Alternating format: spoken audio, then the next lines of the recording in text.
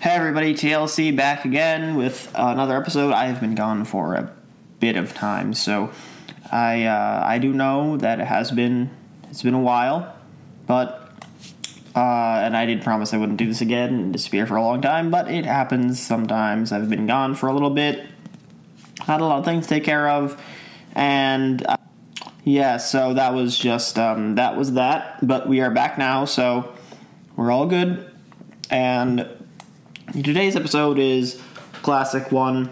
This Saturday last Saturday, technically, the one that just passed, the one that just happened, was the anniversary of the Dobbs decision, overturning Roe v. Wade, Dobbs versus Jackson, which, got us an end to blanket legalized abortion, which is very good, because it allowed some states to outlaw it. Sure, we still have some problems with abortion pills, whatnot, in those states, but it's, of course, whatever. It was a big step forward, and we should celebrate it. So, to celebrate, I have a few tips today that I'm going to bring you people to help you continue debating abortion with people around you, if you'd like to do that, or, just if you need trying to think of it going on Twitter because you hate yourself and want to go debate with random people online, or you're smart and you don't want to go deal with internet trolls, so you actually go around and debate with real life people that actually exist and probably aren't just bots. Either way, these tips should help you put together a good, coherent argument, or just avoid situations where you're stuck talking to a bot over Twitter or a bot in real life. I would say the first and probably most important tip for any argument would definitely be to, have evidence, have something to back it up, or at least know what you're talking about. That's important, and I think it's also important to say, because I feel like a lot of people just don't do that. They really like to go into arguments and debates just kind of on a whim. And if you don't have at least something in the back of your head to back yourself up with, getting into a full-blown argument probably isn't going to end well for you. It's not going to go well if you're just going to jump in knowing one thing, because if your opponent has something that counters that one point, you're basically lost. So it's good to have a few points and counterpoints in your mind for when these things come up, if you want to get into a debate, so that you can do well in the debate and hopefully change some minds, because that is the idea in the end. But it is also just good to be able to defend your ideas on principle. It helps you believe in them more if you can defend them readily. So I'd recommend buying apologetics if you're into those kind of things. I didn't actually know what the word apologetic meant until a year ago, but it's basically just a book of arguments or video of arguments, just a collection of arguments to defend some certain thing. So a Catholic apologetic would be a set of arguments defending the Catholic faith, something like that. So something like that would be useful, or just books to have more just scientific basic evidence that you can then turn to your own arguments. A really good one is Keith L. Moore's The Developing Human. That's the baseline number one best possible embryology textbook you could use. Anything, the study of embryology in general, I think, would be useful. I have stopped an argument with a pro-choicer because they didn't know what embryology was. They didn't know it existed. And this guy, he was a pretty smart guy, actually. I knew him, and he was, the guy's a genius, but he did not know what embryology was. And, most people, I don't think of it if they do, even if they do know about it that much, because it's not really that much of a big, famous science, especially nowadays, even though it should be. But, the idea of a whole science committed specifically to learning about a human being as it develops from the point of conception, because it would have them believe that human beings start developing at the point of conception and life begins at conception, which is something they don't want to believe in because they want to keep abortion around people in general. I think maybe not most, but Well, actually, according to studies, most people want to keep abortion around, just not to, like, any kind of ridiculous, like, 9-month thing that, like, places like New York and New Jersey are doing, and California. Like, they think there should be some kind of cutoff point. And if you talk to these people, usually the people who think there should be some kind of cutoff point are the most agreeable ones.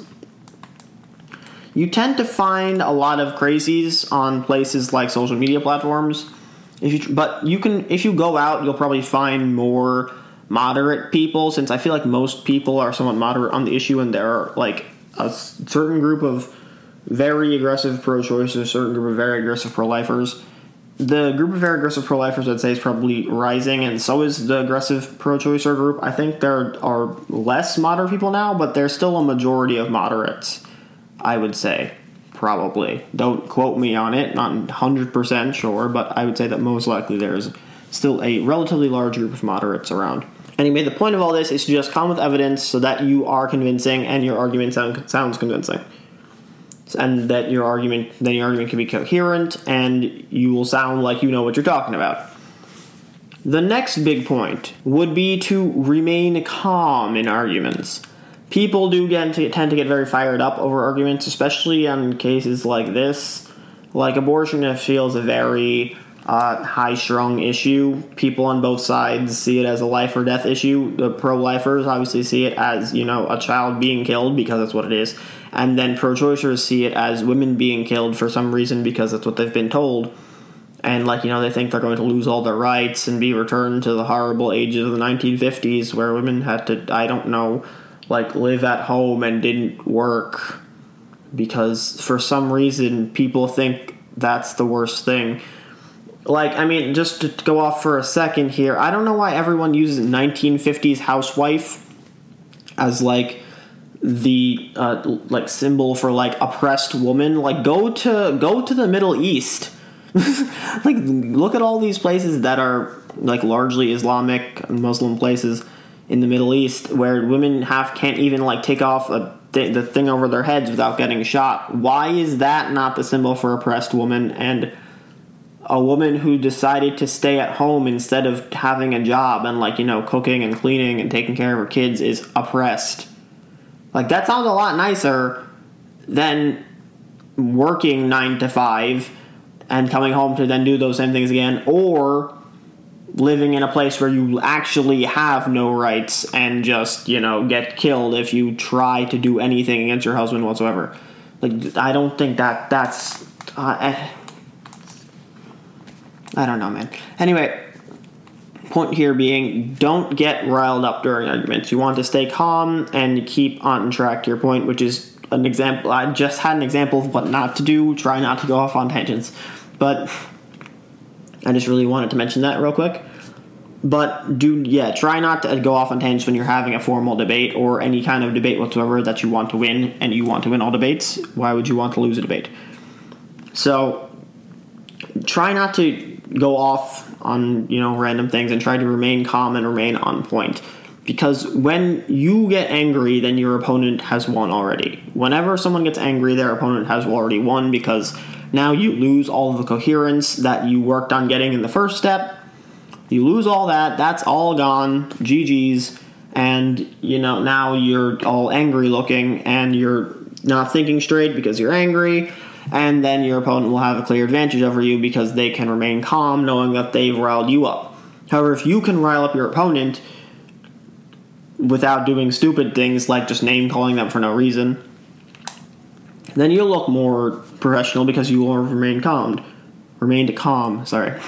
Or if they're trying to rile you up with stupid things like name-calling, which I feel like is a thing that happens very often, I'm going to say that it happens more often to pro-lifers from pro-choicers than the other way around, because that is true.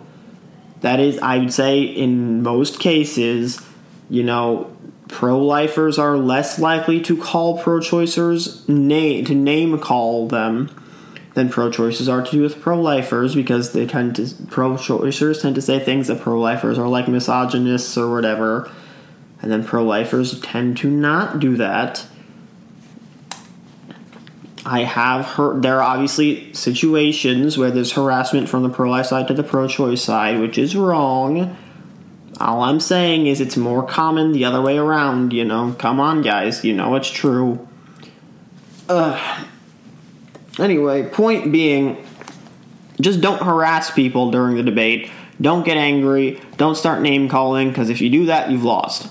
Like, that's how it works. You may look like you won, or you may think you're really ripping into them, but you've lost in the public eye.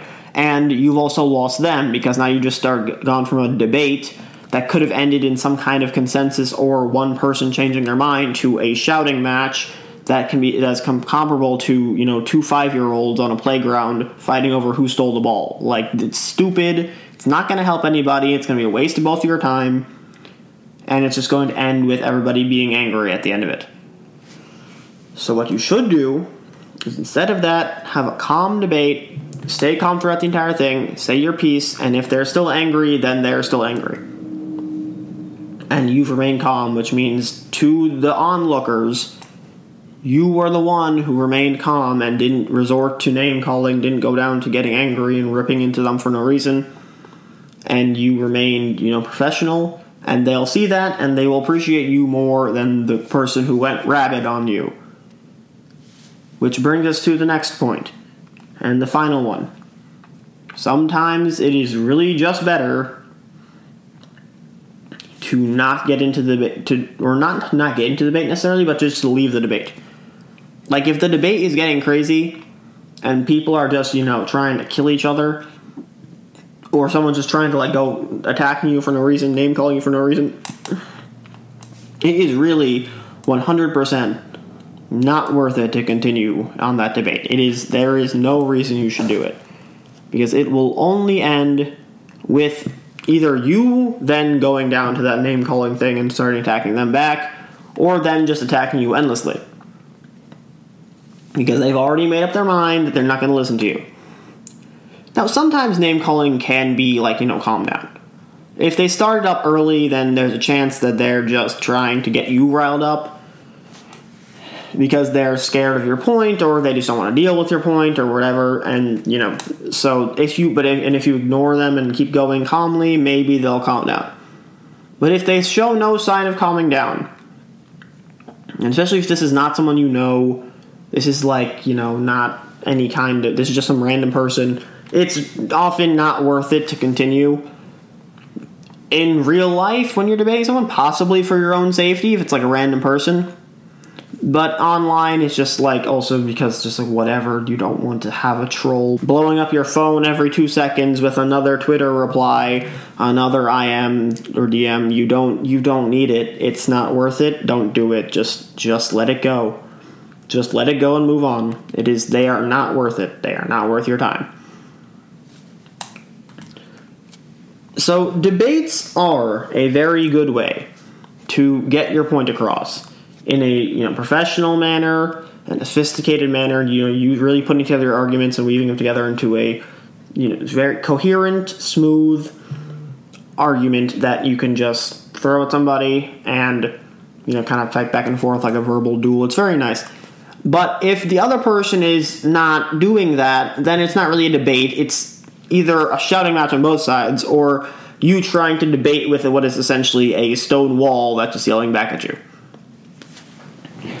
So even though debates can be very fun and can be very informative and can even be some of the best ways to change minds, it may not be in your best interest to debate every single person that you meet. And as a final extra point, little bonus one, even though we got to 3, we got to the magic number of good points. Felt like wanted to use something like a biblical number, but I felt like 7 might be a little. I don't know if I could come up with 7 points without getting a lot of repetition, and 40 was definitely way too much. So it felt like 3 was a good number, and 3 with one bonus one just for fun. I would recommend not debating with friends the same way you would debate with other people. And I mean, while that might sound obvious, I feel like that's also a mistake a lot of people make. Because your friends are different than random strangers you meet in the street or you meet online. And it could get very nasty, especially with an issue like abortion. I would recommend if you have a friend who's pro-choice and you want to, try to change their mind on the issue, you could just try to approach them about it calmly and like in a non-debating format and try to come up with just a more discussion-based format, which is actually really nice to do with strangers also. If these people are, again, not going to go crazy on you and you don't go crazy on them, a nice discussion format can be a really good way to come to either some kind of consensus or to change a mind. But it's not good to debate with friends. It just causes strife. It's not worth it. Don't do it.